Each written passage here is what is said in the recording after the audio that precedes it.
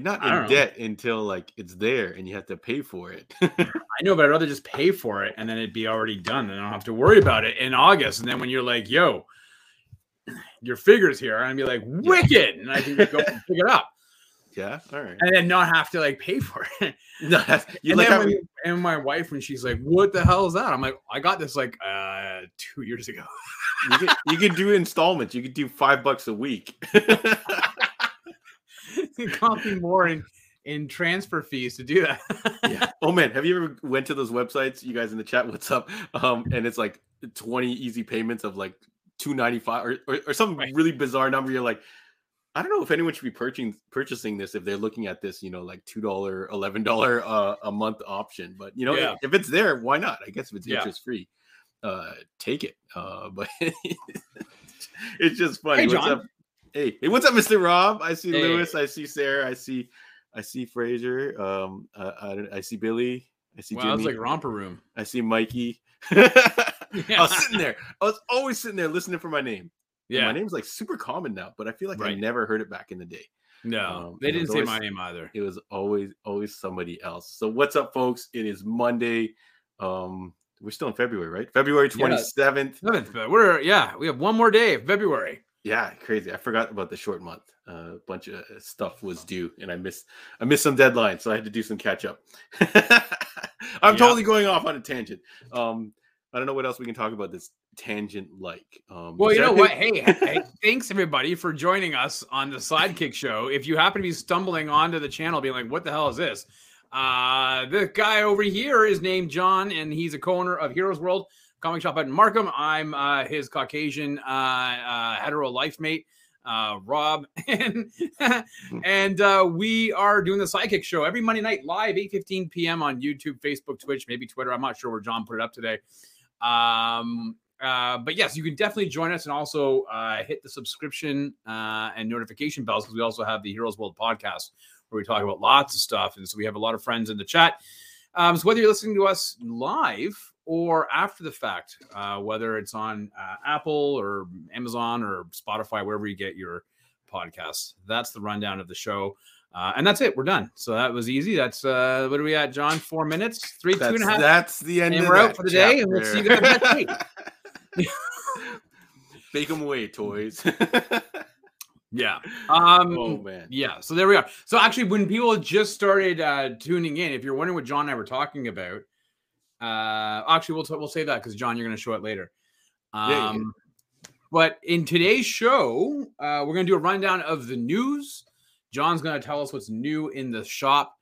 I want to say, hey man, how was your weekend, and see what you've been up to in the past few days. And then we're going to talk about Unstoppable, our movie of the week, 2010's Unstoppable, with Chris Pine and Denzel Washington. There's one later on, right? There's like a 2018, I guess it's just a common phrase. What's that? Unstoppable. No, it's part of the English vernacular, John, and it's been there. I mean, I guess it's a cool thing to have as a title for something. I feel like there's a bunch of songs called Unstoppable, and then there's this movie, and I feel like there's a couple other. I feel like there's another later movie. When I tried to look it up, I was like, what the hell? They made another Unstoppable? I don't know what you do when you have a name for a movie and then some other movies come out previously.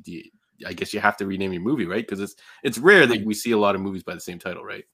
Yeah, but you would be like still Unstoppable. It's like the Never-Ending Story Part 2. It's still Unstoppable with a question mark, right? Yeah, Unstoppable with an exclamation mark, Unstoppable with a little underscore. But yeah. All right, so Rob, let's kick this off. You guys in the chat, thank you so much for joining us. We want to know how was your weekend? Any crazy things that came out that you checked out? Any shows that you're continuing to watch? Maybe you're still watching Last of Us. Maybe, I don't know. Maybe you gave up on that show. I don't know what's going on. But look at Rob's surprise. But let me start with my buddy here, Rob, because it feels like it's been a minute. I haven't seen you since last week. It's crazy. How was your weekend, dude? Yeah, it was good, man. Did a little bit of reading. Some months ago, I picked up from the shop the Gideon Falls Omnibus #1, I think, from you guys, and I've cracked that, so I'm halfway through reading that. God, it's such a good story, eh? Like Jeff Lemire just hit it out of the park with pencils by Andrea Sorrentino. Just absolutely phenomenal. Like I was collecting all the issues. I got all the floppies when they were coming out on a monthly basis, but reading it in a collected, just going through, it's just so good. So I would highly recommend people, because I know you guys still had some copies when I was there 2 weeks ago. Definitely check it out because it's so good. But John, I'm trying to think. Like I watched a few. I haven't started up any TV shows per se. I finished off Clarkson's Farm season 2 on Amazon Prime. Oh, Jeremy Clarkson, right? Yeah, that's right. It's funny, man. And I know that guy can be embroiled in controversy or whatever, but man, that show is funny. But since last Monday, John, yeah, I have watched. Are you ready? Okay. The Spy Who Loved Me, Moonraker, For Your Eyes Only, Octopussy, and I've just started A View to a Kill. So I've seen about, and I might have actually watched Man with a Golden Gun, but I don't remember if I saw that before last week's episode. So I've watched like 4 to 5 James Bond movies this past week. Oh man, so you're in a Bond tear, even though we got Mission Impossible coming up next week. You're like, let me crank out those Bonds. Do you usually do this once a year? Are you that big of a Bond fan? I don't remember if you do it every year. Well, no, not every year, every couple of years. But it's just one of those things where it's like these ones, like like the Roger Moore ones, I could put them on the background while I'm working and just, I mean, I've seen them so many times. Like I know what happens. I know when to stop. Like my son came downstairs and at one point he goes, "What are you watching?" And I was like, "Oh, it's The Spy Who Loved Me." And he's like, "Oh, it looks really old. Is it a James Bond movie?" I said, "Yeah." I said, "Check out this Lotus Esprit." And I was like, first of all, I thought John's be happy because I knew the name of the car. I was like, look, it turns into a sub. Yeah. What year was it? The Spy Who Loved Me was 77. I mean, the Lotus.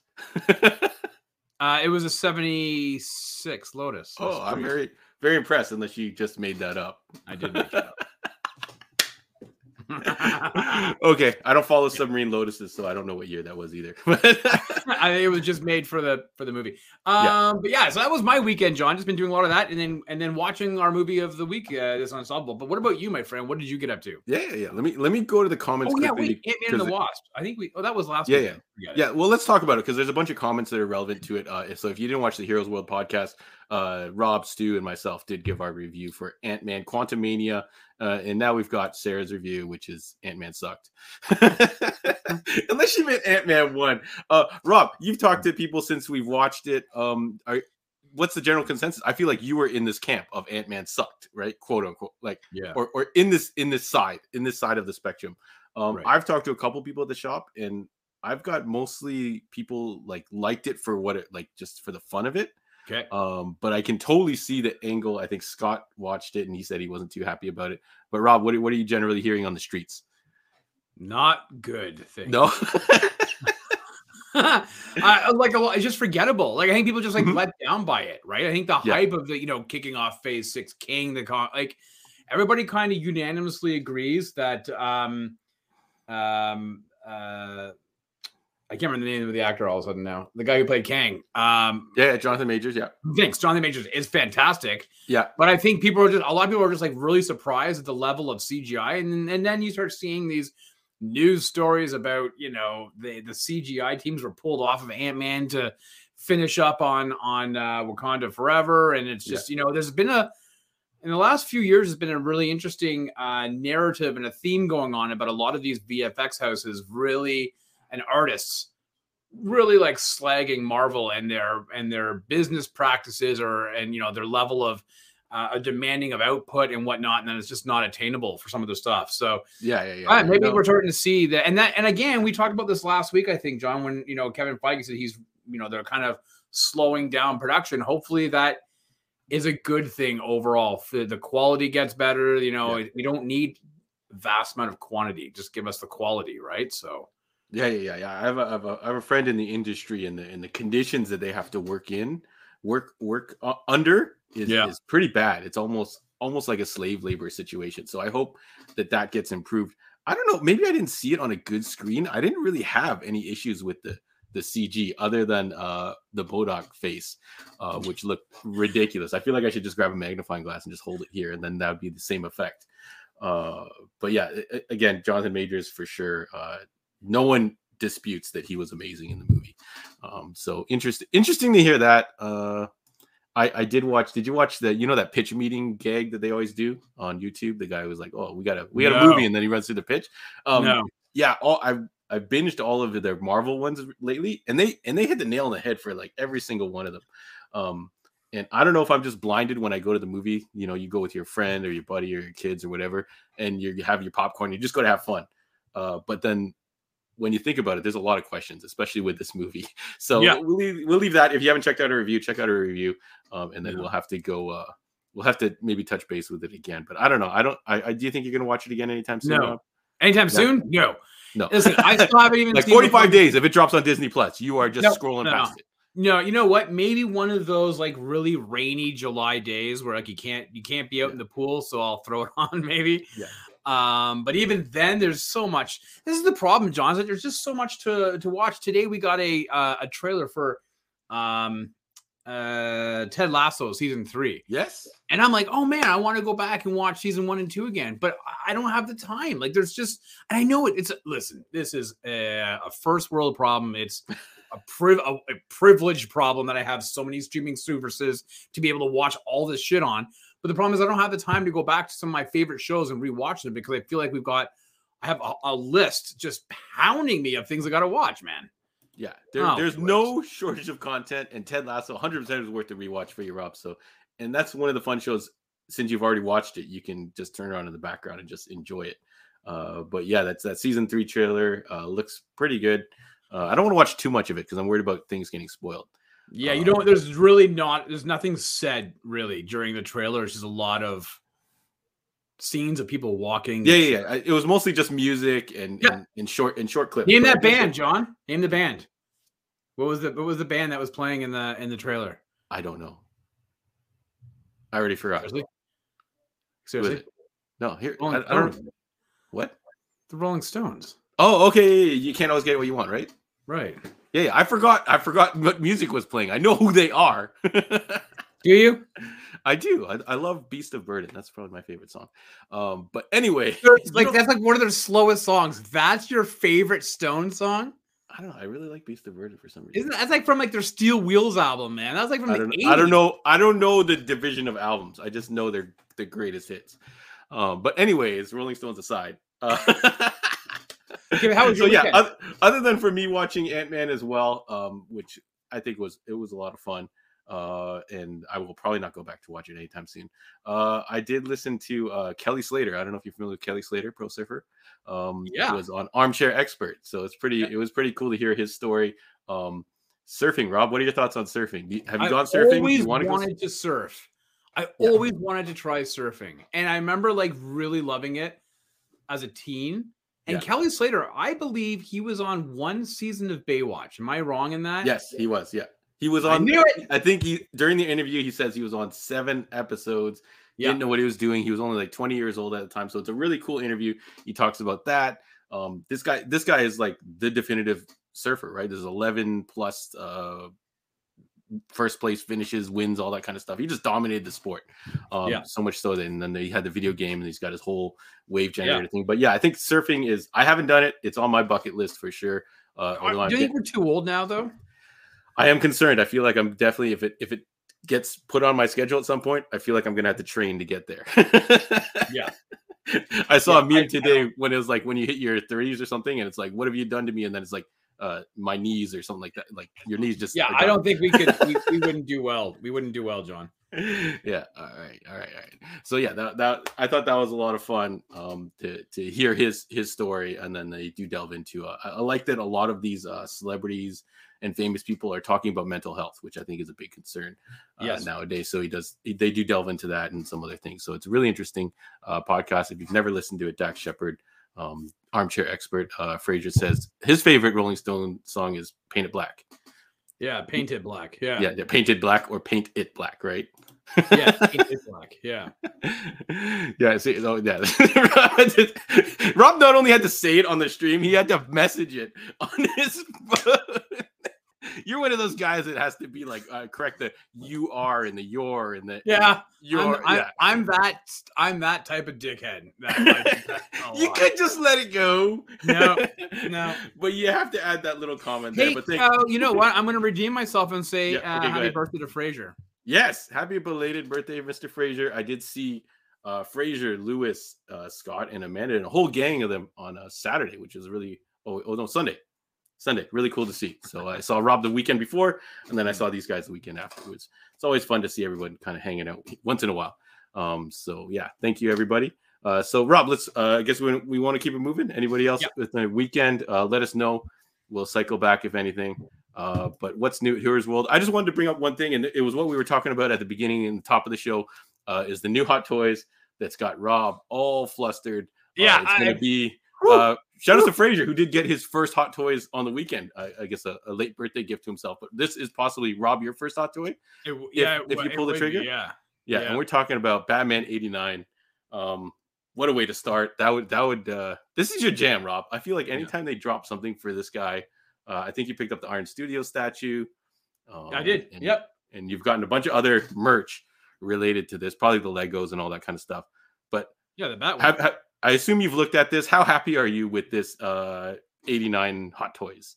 Yeah, really happy. So this is the second issue. This is like a version 2. They had issued one number of years ago, and I was recently watching some YouTube reviews on it and stuff like that, and it looks really cool. But they've added this some changes to the face molds, and supposedly Hot Toys has gone and they're not just reusing the same stuff that they did for version 1. They've recast it and there are some changes in the suit and whatnot. So, and the cape. I think the cape was a problem with the first version, according to people online, and that this one they've changed the material. So I'm super stoked. Obviously I'm gonna have to get it. I'm gonna have to. Like, I figure if there was ever any Hot Toys I would get, it would be this one, and then it would be the Batman Returns one. Like, if they ever release that one again, because I love those two movies, right? Yeah. But the one thing, it's like I'm gonna have to get it, man. Yeah, and I feel like you've actually benefited from missing out on the first time because the technology keeps getting better and better on these Hot Toys, the fabrics, the paints, the sculpts, and everything like that. Like this does look like all the faces he makes in the movie. These look like it to me, although I don't watch the movie as much as you do. But I'm pretty sure if you had issue, you would have said, hey, you know what, that doesn't quite look like Keaton. I think the one on the left, though, like where he's got his lips open, I think like that is best probably to like viewed top down. Like, I think looking right kind at of like he's like looking up. Like the way it's posted here, it's like he's at a kissing booth. I think he's like that Smolder. He's like the Smolder from Jumanji. Right. And so if you're like looking at it down, I think that looks a lot better, right? But yeah, man, I just love it. Yeah. And would anything well, this is the deluxe version, so it's going to come with this base. Do you know the significance of this base, Rob? Is it the clock tower at the end or something like that? Are you testing me, or do you just not know? I don't know. Oh yeah, that's the top of the clock tower at the end. And in fact, on the bottom left picture, there's a step missing, and that's like where the Joker knocks out the step when Batman's hanging from there. So yes. Wow, you incredible nerd. We have had no prep for this, and Rob just knew that off the top of his head that there's a random rock that fell out of that base. I pulled this as like a semi joke, but Rob, you nailed it. I can't be mad at that. I can't be mad at that. So one time my buddy Pat will come up with the nerdiest like piece of lore information, and I'll be like, I can't even make fun of it. I gotta respect it, Rob. I gotta respect it. Yeah. What do you think has to happen for you to pull the trigger on the Batmobile and be able to explain that to your wife? Do you have to win the lottery? Do you have to sell a kidney? Probably move to a non-extraditing country. Like you just have to bounce. You just have to leave. Leave a note and maybe $500 and be like, see you guys when you're older. Because so the problem is that when you're looking at the picture here, like I don't know if people understand what that scale looks like, but the figure itself is I believe it's a 1/6 scale. So you have to know that is, I mean, it's a fairly decent size scale. You have to know that Batmobile, dude, has got to be what, like oh, long. it would be like, your entire, if you had a decent sized coffee table, it'd be your coffee table. Yeah. Right? I've got a random Lego Batmobile here, which is kind of funny. I'm probably gonna drop it Rob style. But this is only like a 1/6 scale, maybe not 1/6, 1/12 scale at the most. Right. So that Batmobile is probably going to be at least double this thing. Lewis, we got to talk about this thing because this thing is just sitting here in my daughter's room. Anyways, I think that's cool. This time around for the Batmobile, they are not including the Shields shell because they had a whole bunch of production quality issues with it the first time around. But if you are interested in this, start saving up now and hit me up. I'm not going to quote any prices right now on the Batmobile because it's going to be in the biggest box. You will have to rent a truck from Home Depot to get this home, where you have to own a minivan.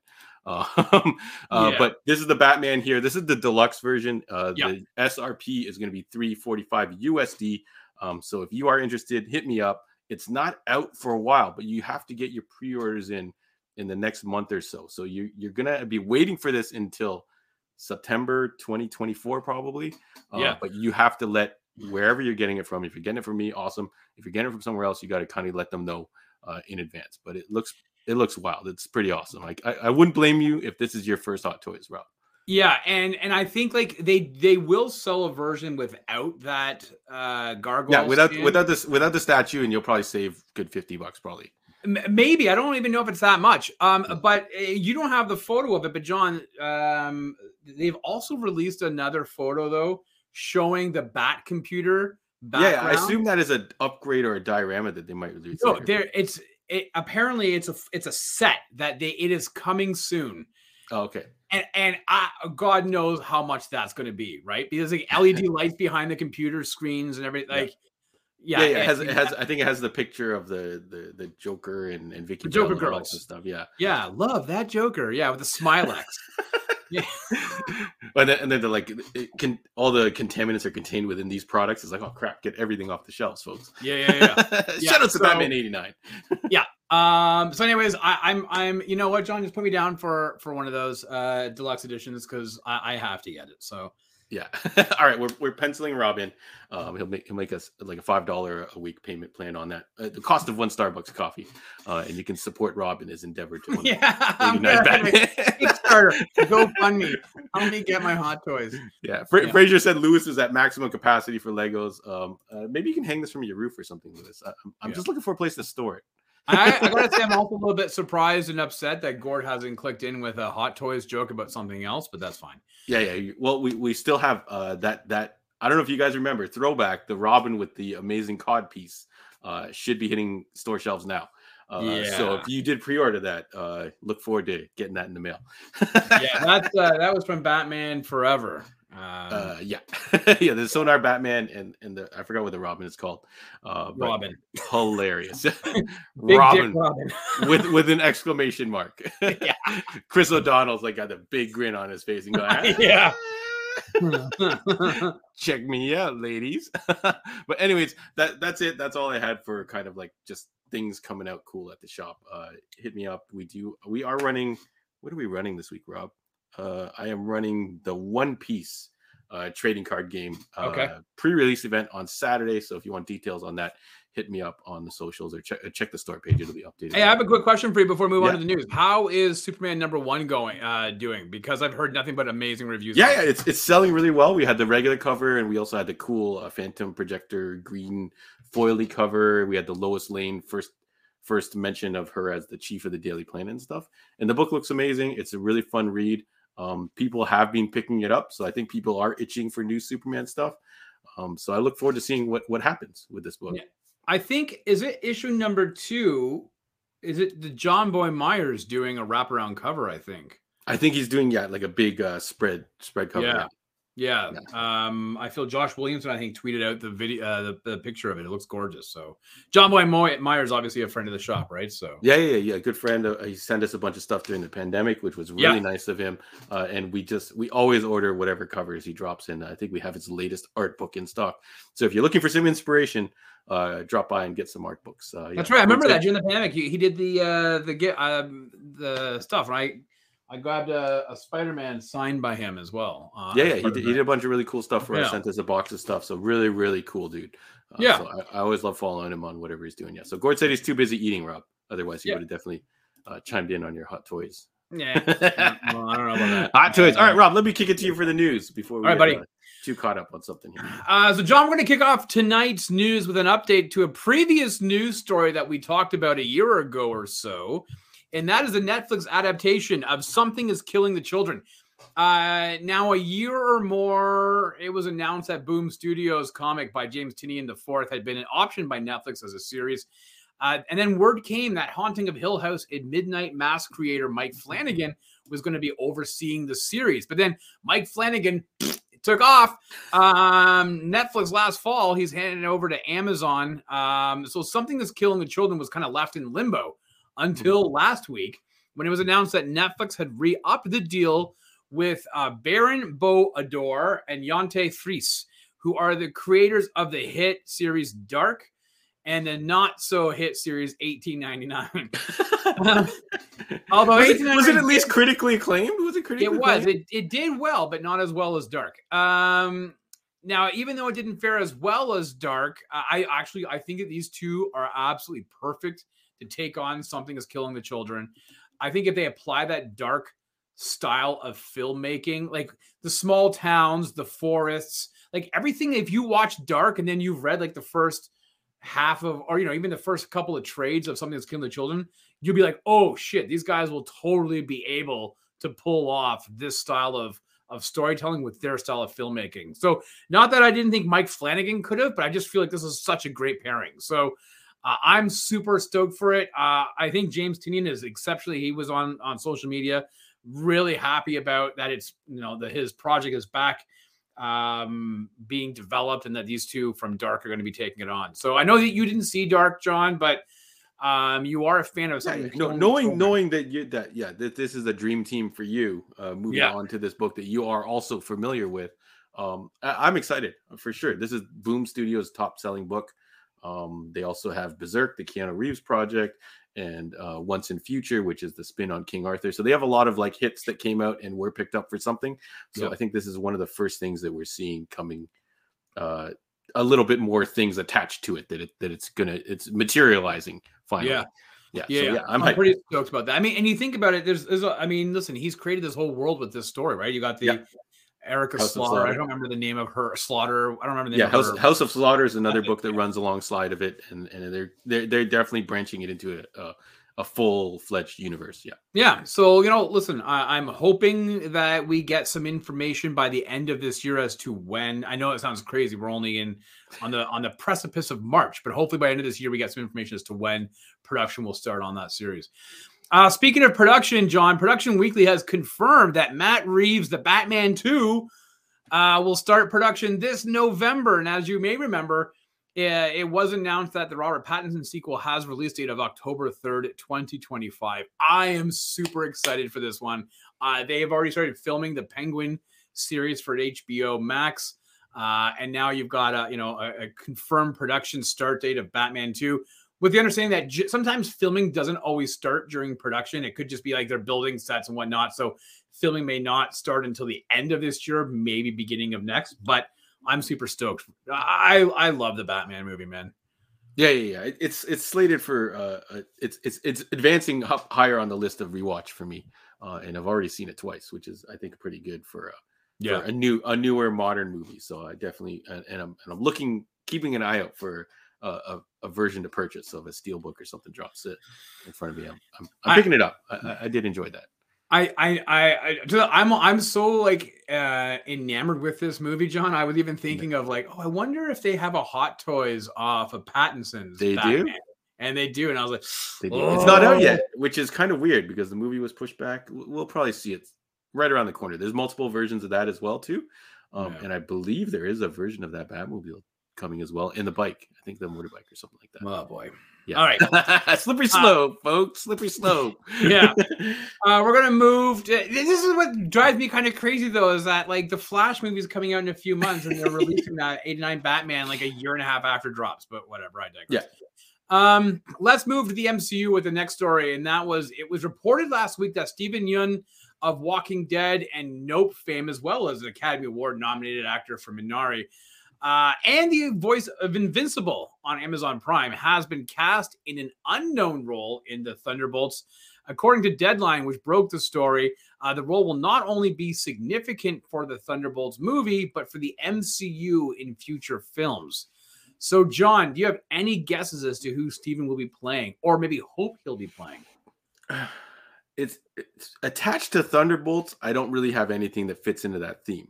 But they did recently redo Iron Fist as a new character, an Asian character. So I wonder if it's something like that, but I don't know. I don't really have a guess for.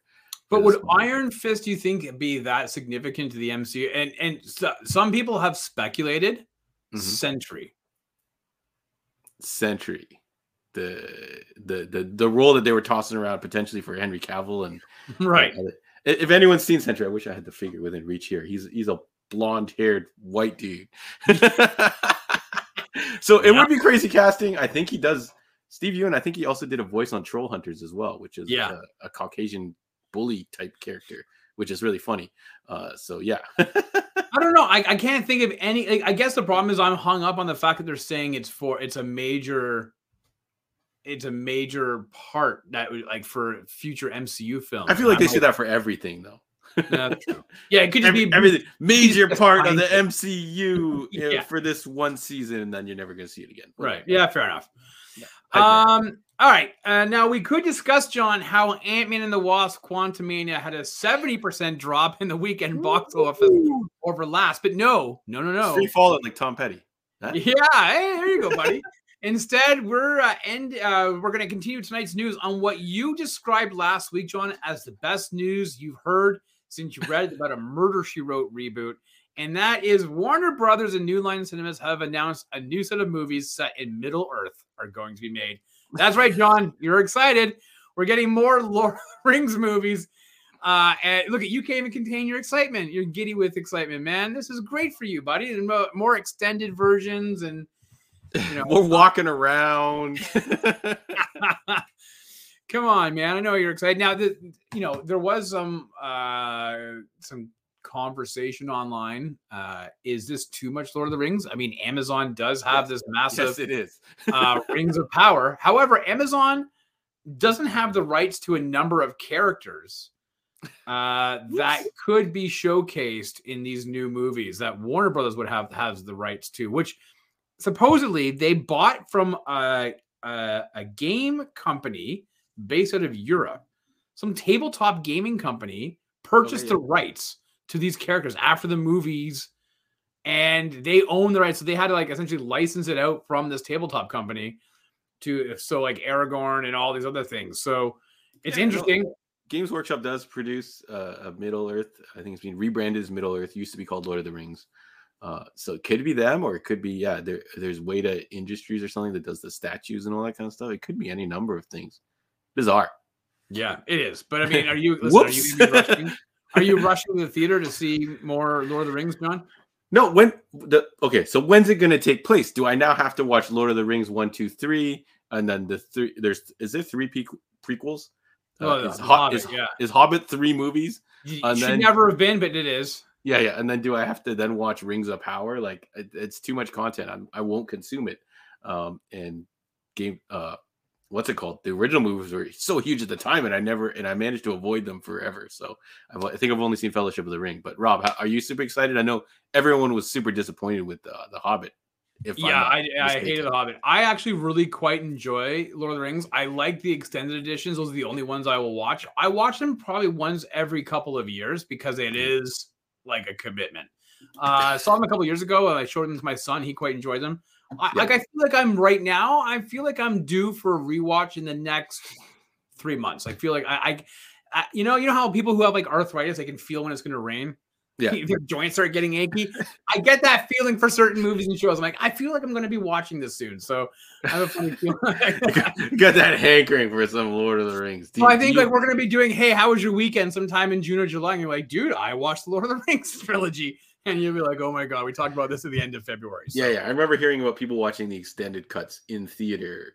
Yeah. Theaters, like 3 movies in a row, which is like a whole weekend's commitment. So all the power to you if that's your thing. But not for me. Yeah. No, thank you, sir. Well, this might be your thing, John, because lastly tonight, a shout out to Canadian icon Ryan Reynolds, whose Maximum Effort will be building a 1.2 million square foot studio right in the backyard of Heroes World in Markham, Ontario, Canada. Now, obviously, this is huge for the province of Ontario and the country, as a studio will be used for movie and TV productions. But this is also huge news for Heroes World co-owner Andre, who broke out his aviation gin bottle and took some shots in celebration of his favorite Canadian actor coming to Markham and possibly bringing some of that Ryan Reynolds charm to the store. So. Yeah, he was spotted all around town. I got several friends who've, well, not several, like a handful of friends who got to lucky enough to bump into him, take a picture with him, which is pretty cool. So yeah, sure, bring Ryan Reynolds to Markham for sure. He's got a lot of good company here. So. Hey, you got you'll have Kamala Khan versus Deadpool in the store. I mean, how do you go wrong with that? Yeah. We'll see what happens, but yeah. All right. Well, that, John, is the news, my friend. All right. Thank you, Mr. Rob. But in all seriousness, actually, that is a huge thing. Like that's I mean, we can go on a tangent about his Maximum Effort stuff and his production company, but John, he's joined up with Remington Group. The real estate. A lot of those malls are owned by Remington Group. Across from where I used to work by by you, that mall is all Remington, right? Remington owned properties. He's teamed up with them to put a bid in for the Ottawa Senators, and part of that bid did specify that he would be the kind of like the face of the team and would use Maximum Effort as part of the marketing. That would be the production for the marketing of the team. I hope his logo is on the front of the jersey. Sure, man. His face. Yeah, his face. Yeah, drinking aviation gin. But I mean, that's so you can't help but wonder if this kind of makes a lot of sense that we might be talking about co-owner of the Ottawa Senators, Ryan Reynolds, pretty soon. So. Yeah, it'd be interesting, and a hometown hero, right? It'd be nice to bring a big studio here in Markham, or I know there's a lot of studios around, and Vancouver comes to mind, and things like that. So it makes sense. A lot of things being done here in Canada. So bring it on, Mr. Reynolds. And bring your Mint Mobile up here too while you're at it. Because what the hell, we need that shit. All right. Yeah. All right. New cell phone plans for everybody. Yeah. All right. Thank you, Mr. Rob. Anything else we need to talk about? God, Steve. No, it's not. It's gin. It's an aviation gin, not vodka. Come on. Vodka hits hard, man. But anyway, gin is good though.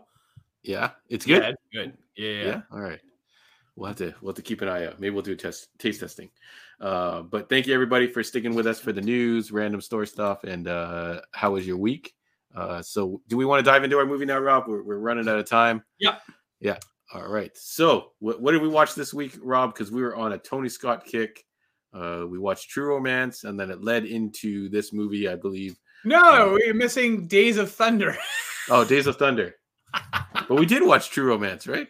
Yeah, it started off with True Romance for Valentine's Day. Yeah, no, the link was True Romance into Days of Thunder, into Unstoppable, and we'll probably continue the Tony Scott train later on in the month of March, I believe, right? Or something like that. I don't know what the No, we're not doing that at all. No? That wasn't the Equalizer plan? No? No, yes, but he didn't do Equalizer, man. That's but he does Man on Fire. I thought that was the Showdown. Equalizer. Oh, yeah. Well, we're doing Denzel. Yes, you're right. Okay. Let's talk Unstoppable, folks. Now, this movie is based on a real-life incident, John. Unstoppable was released on November the 12th, 2010, and would mark the last movie that acclaimed director Tony Scott would direct before his passing in 2012. Starring Denzel Washington, Chris Pine, and Rosario Dawson, the movie had a budget of about $90 million and brought in $168 million at the box office, Filming took place in over a dozen areas throughout Pennsylvania, Pittsburgh, and New York during the daytime, using rail lines that were used for freight transportation in the evenings. Now, here's your Canadian connection, folks. Some of the trains used were borrowed from the Canadian Pacific Railway. Unstoppable was nominated for Oscar for Best Sound Editing, but it did lose out to Inception that year. The movie was met with some decent critical responses upon its release. Currently on Rotten Tomatoes, the movie holds an 87% critics rating and a 72% audience score.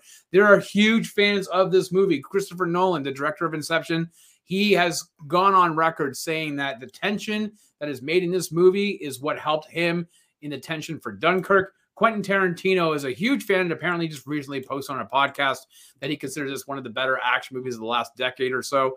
As I think where John kind of got this idea to watch this. So, John, are you hopping aboard this train ride, or do you prefer Thomas the Tank Engine as your motor? Thomas the Tank Engine, I've always found creepy as hell, especially that mean-looking train called Gordon or whatever. It's really every creepy to have. We know,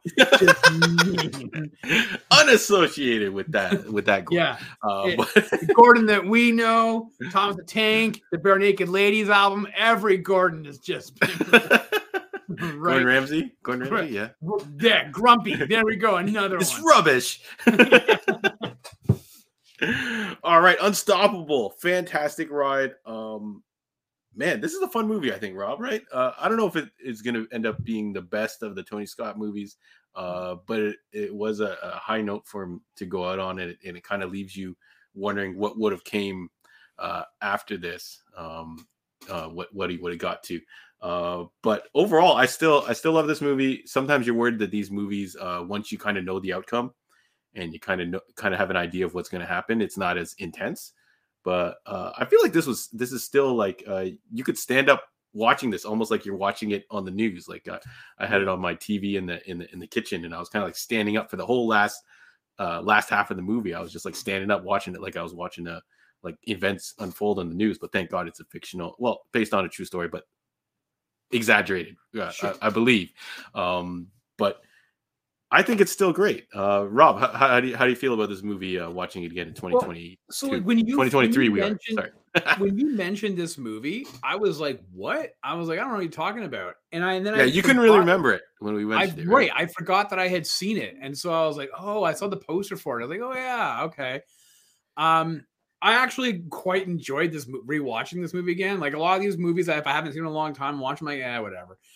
Because I had kind of forgotten about this, I was quite enjoying it. And I took a look. Like this movie takes place in 2001. The incident happened in May. And this is like, I forgot, like this is pre 9/11. This is pre like where you had news media were literally like flying on top of that train, following it. And you're like, oh, there's no way they would do that. But back then they did. This is like the era of really the birth of 24-hour news channels. Like you had CNN from the 80s, but then you had Fox and CNBC and everything else. And this is also a few years just after the OJ, Bronco and the helicopter. Like, so media were everywhere. So that was a pre-realistic.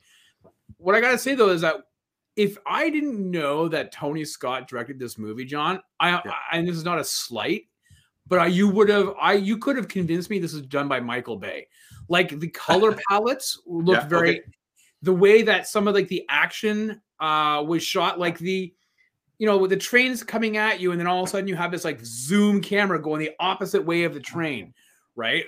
Overhead. I was like, oh, this is very Michael Bay-ish. And I was like trying to think like what movies had been out that Bay had directed, but it felt like Tony Scott was doing a Michael Bay, maybe an homage to some of his movies.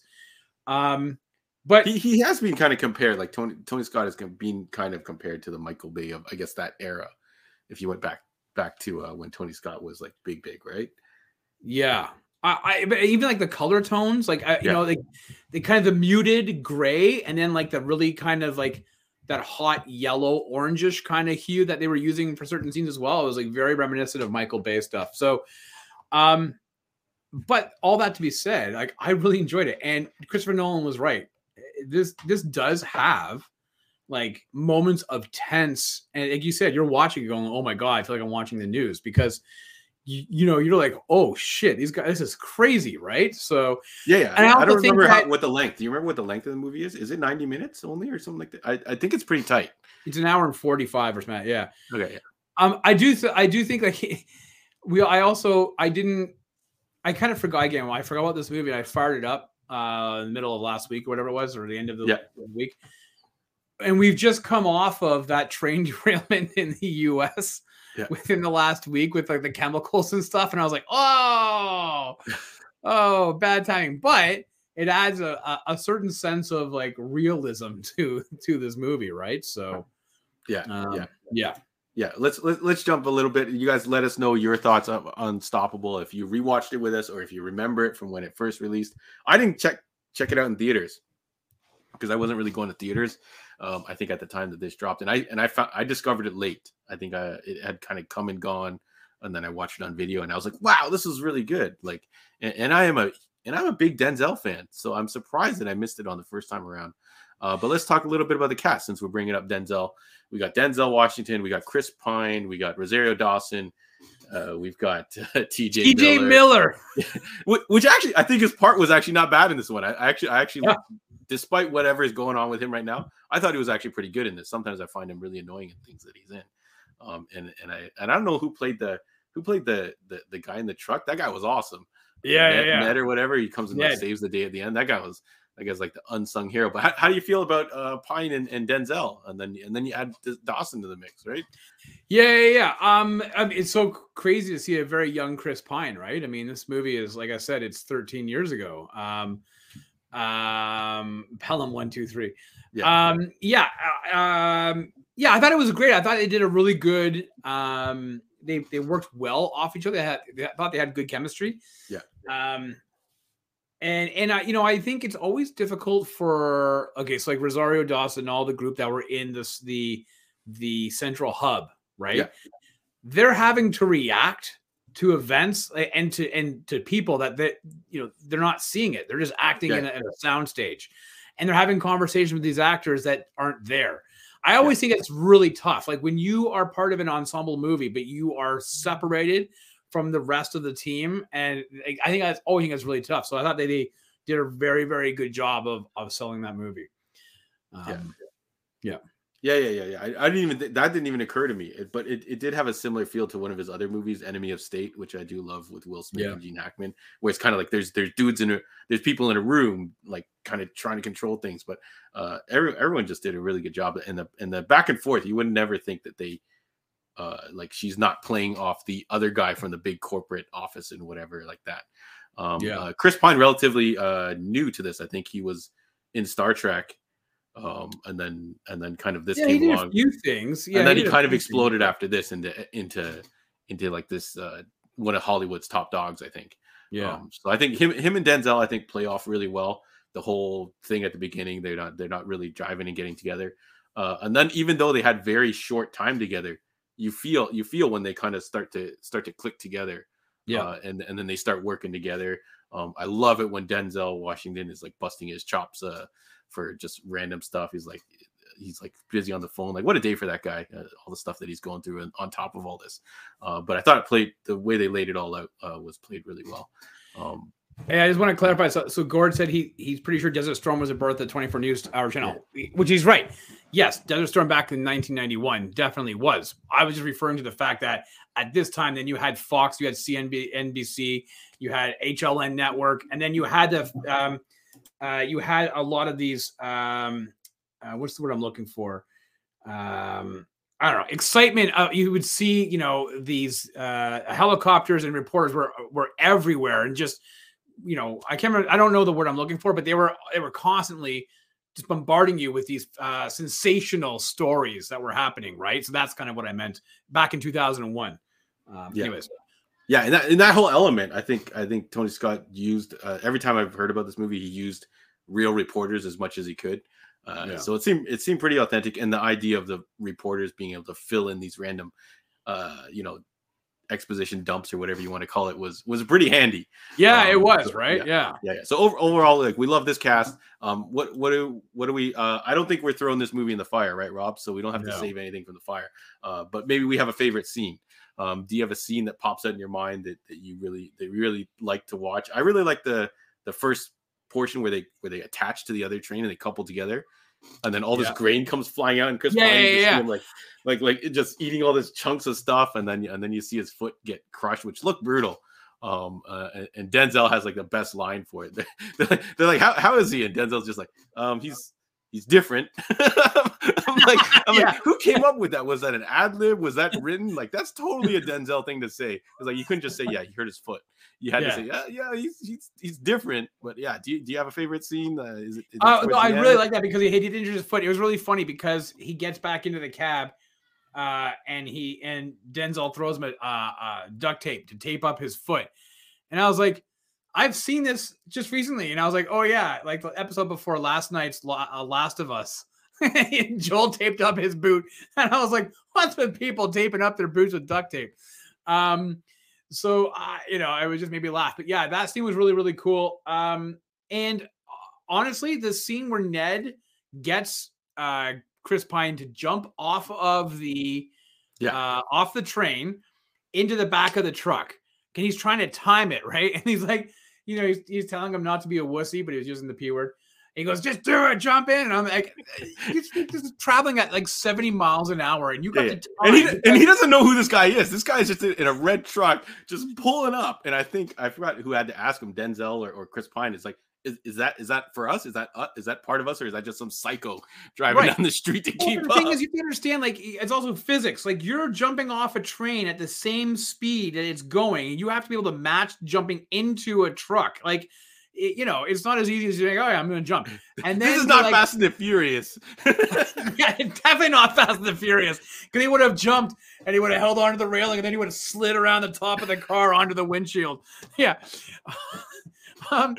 And then to hop onto the front of the train, like, and then you hear like the news guys, to your point, with the exposition going, oh, they're running out of track, they're running out of road.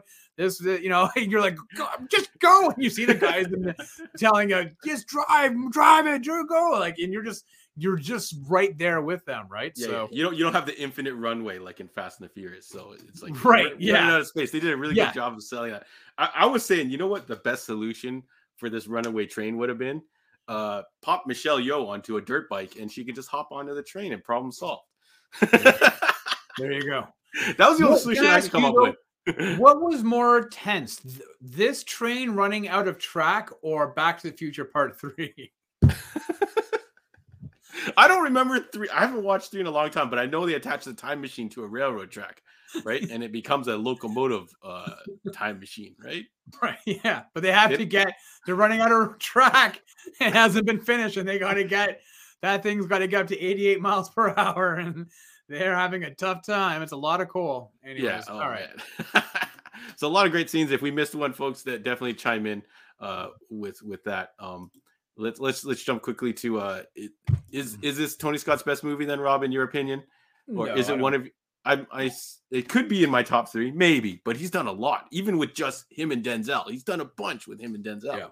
Yeah, I don't know if this is his best. It's definitely not his best movie, but that's not taken away from this movie. This movie is really good. Yeah. It's just shitty that he died like a year and a half after this movie was released, right? Because goodness knows what we would have gotten afterwards, right? So yeah, I like how tight this movie. This movie feels like nothing's wasted.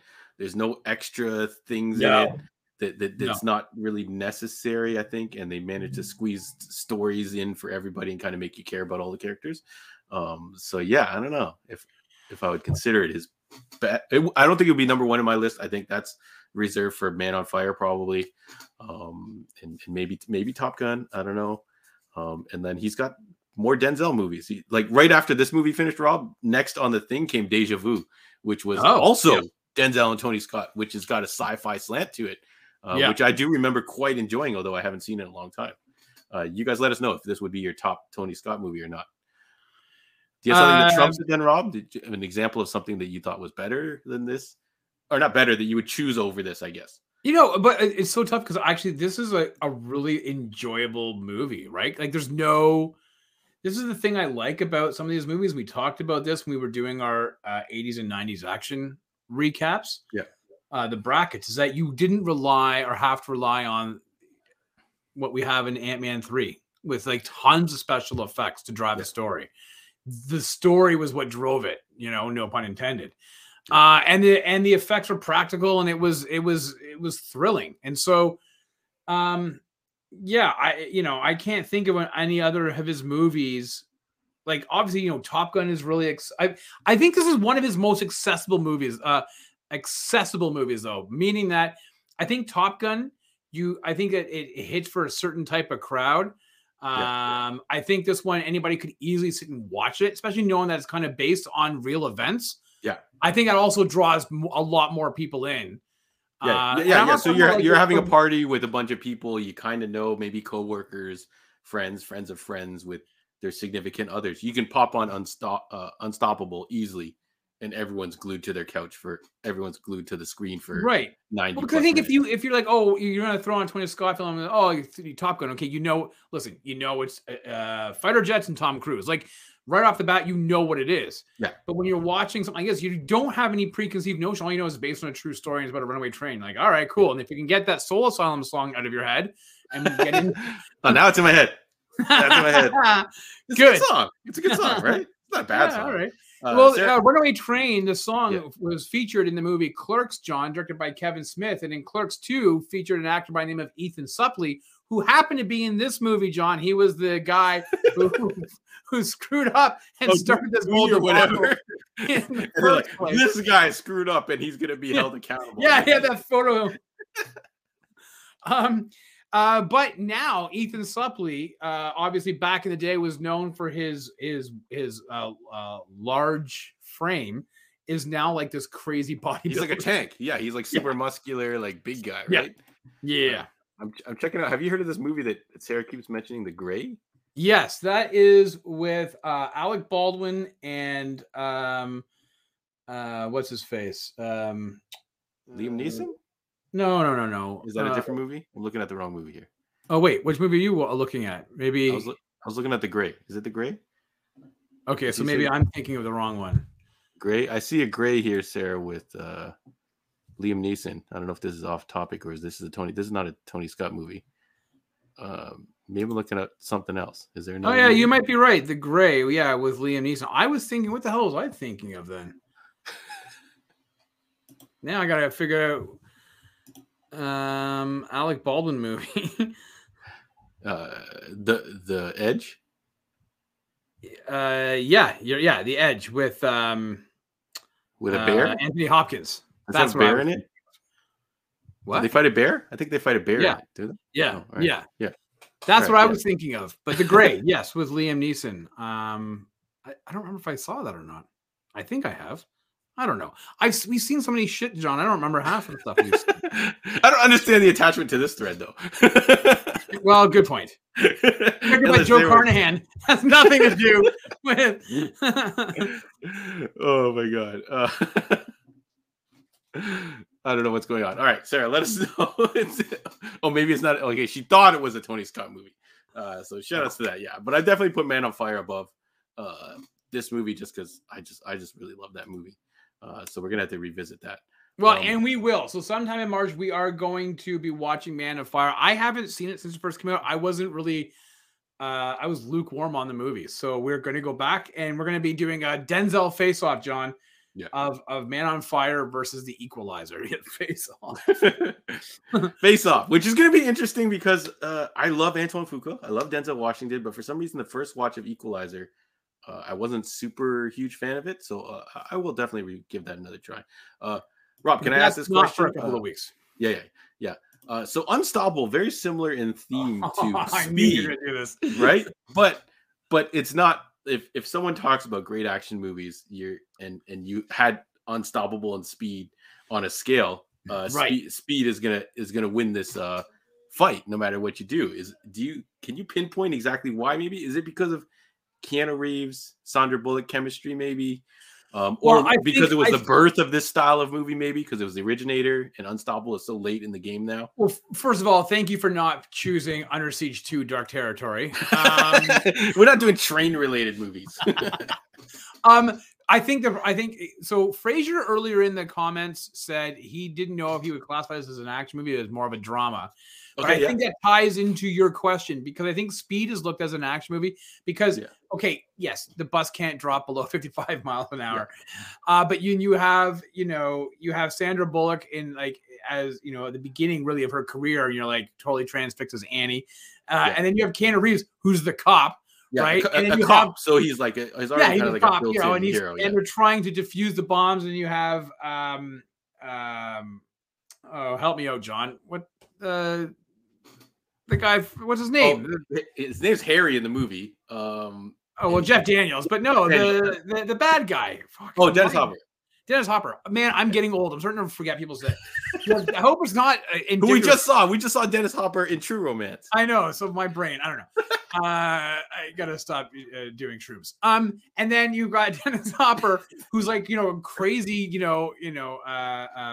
So I think that as if people are like, oh, you gotta watch, it's like this mode of transportation is going like super fast, and they gotta stop it. People are gonna say, I'll take Speed. I don't think people are gonna think of Unstoppable. Yeah. And even though I think I would argue that Unstoppable is a tighter movie, that's like more kind of like this is everything's tied together. There's no like kind of like Speed. Once they get off the bus, you have this awkward thing where they're now on a subway, and it's kind of like it's a little bit weird, right? And then even the beginning, they have the whole elevator sequence, which is great, but everything in the movie like doesn't flow as well as Unstoppable. But I think every time Speed's going to win this fight. So, Steve says Speed is a nonstop thrill ride. It has some moments where it stops, but could you imagine what Speed would have been in the hands of like a Tony Scott? Yeah, like I don't even remember who is the director of Speed. A big Diane DeBont. It was like his first movie. Yeah, but he is not like Tony Scott is like action movie royalty, right? When you think of his name. Lewis asked, should we watch Enemy of State? We 100% should. I actually quite enjoyed it. I've seen that movie more times than I probably should have, is the phrase that kind of goes with that movie. I've only seen like once, maybe twice. It's really good for just something about it. But anyways, especially now with the whole conspiracy of like everything you do is being tracked. If they remade that nowadays, I think they could easily sell it. So, John, I have a question for you as a tech guy, because I know we're winding down here, but like, were you completely enamored with the flip phones? I thought they were good. I hope they have like Snake on them because I want to like hit my Imagine like I was like, why doesn't he take a picture of something? I'm like, oh man, the pictures on these flip phones was like atrocious back then. Right. Like it looks like you're taking a picture of like the inside of your pocket. Like it's so fuzzy. Right. The resolution on the screen, like when he would flip it open, he would see his wife's picture. I was like, wow, that resolution was not that crystal clear on those phones back in 2001. Thank you, but no. Yeah. I'm kind of rewatching Breaking Bad, and he's got the flip phones, and it's just really funny to see these old Motorola, whatever they were, Razors or whatever the hell they were. Not quite the Razor. It's the generation before that where they were like really big and bulky. Yeah, like, those Nokia ones. Those big with the massive batteries on the back. Yeah. Oh man, jokes. All right. So thank you, everybody. Unstoppable. If you guys have any other thoughts of it, let us know quickly now, and we're gonna move on from Unstoppable, which we think we do recommend. Rob, would you own this, or would you just watch it on streaming if it pops up?